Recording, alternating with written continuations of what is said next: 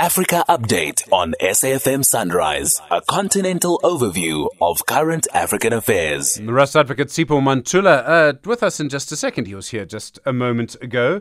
Obviously, just to talk to him and find out the latest, of course, on on the situation in Zimbabwe this morning. There he is. Rust advocate Mantula, good morning.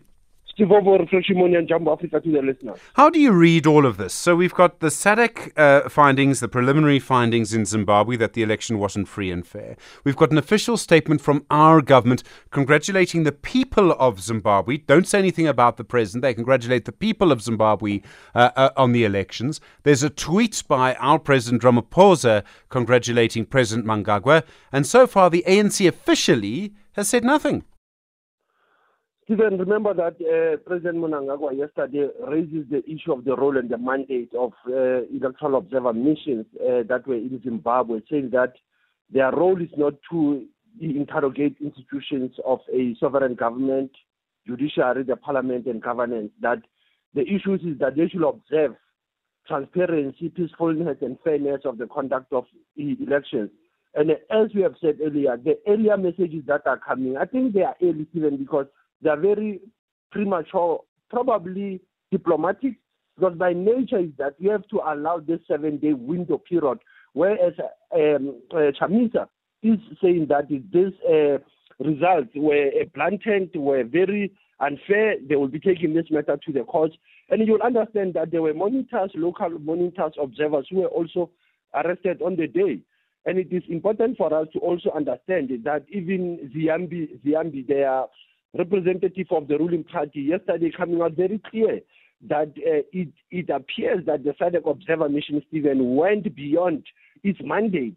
But that will be proven, Stephen, once we have a final report of SADC, because a preliminary report just signals what were the challenges, but it is important for us to look at what will be the electoral dispute on this issue, because even the voter turnout was almost 69% compared to the one of last year. I mean, compared to the 2018 elections. So it is important for us to look at these elections as crucial, but also have an impact that even the United Nations have already raised their voice around its legitimacy, around the issues of arrest of people, harassment. So those are the challenges, Stephen, that I think Zimbabwe has to navigate and come out of this mess that has been created by this electoral irregularities. And it's only the Zimbabwean Electoral Commission, Stephen, that also has the authority to deal with those irregularities once the matter has been brought to the electoral court. Okay, and then in Gabon, the opposition there, they say that President Bongo must concede defeat. Stephen, Albert Ondo Ossa is the candidate of the opposition that he says that they have won these elections, and it appears that, and they are also denouncing fraud by Bongo's camp, saying that before the polls were closed, he was already asked to be declared the winner.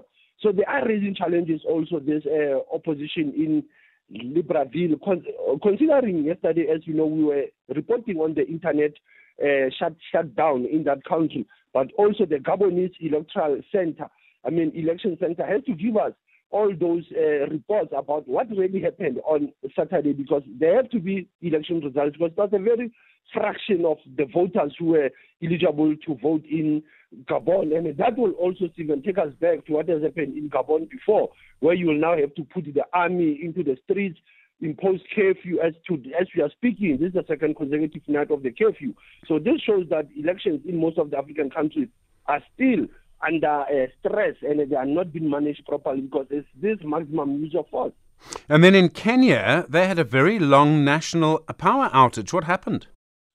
Stephen, they say it's a mystery Sunday that happened in Nairobi, where they went on a power outage from their grid. They are claiming that their largest wind farm went off, that they are not only relying on the grid. Now here we are talking of 50 million people in the capital city of Nairobi in Kenya.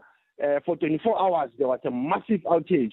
And others are saying this is not fair for them because Kenya is an Eastern African economic hub.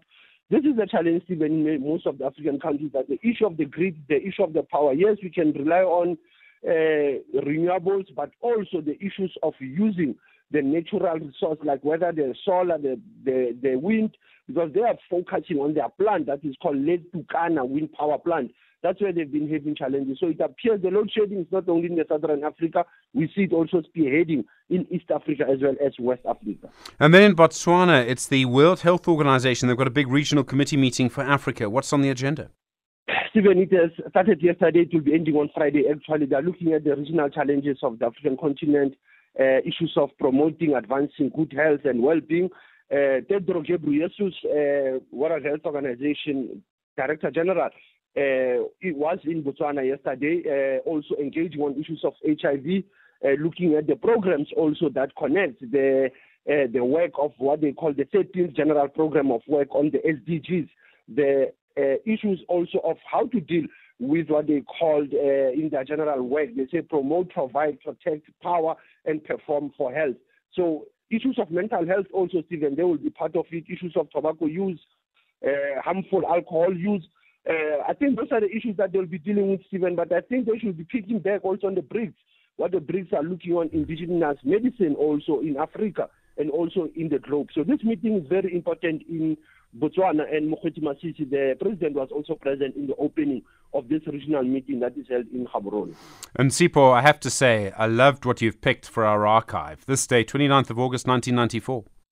Stephen, it's almost 29 years when we originally, we had to join, sign in the SADC treaty and agree to the aims of SADC.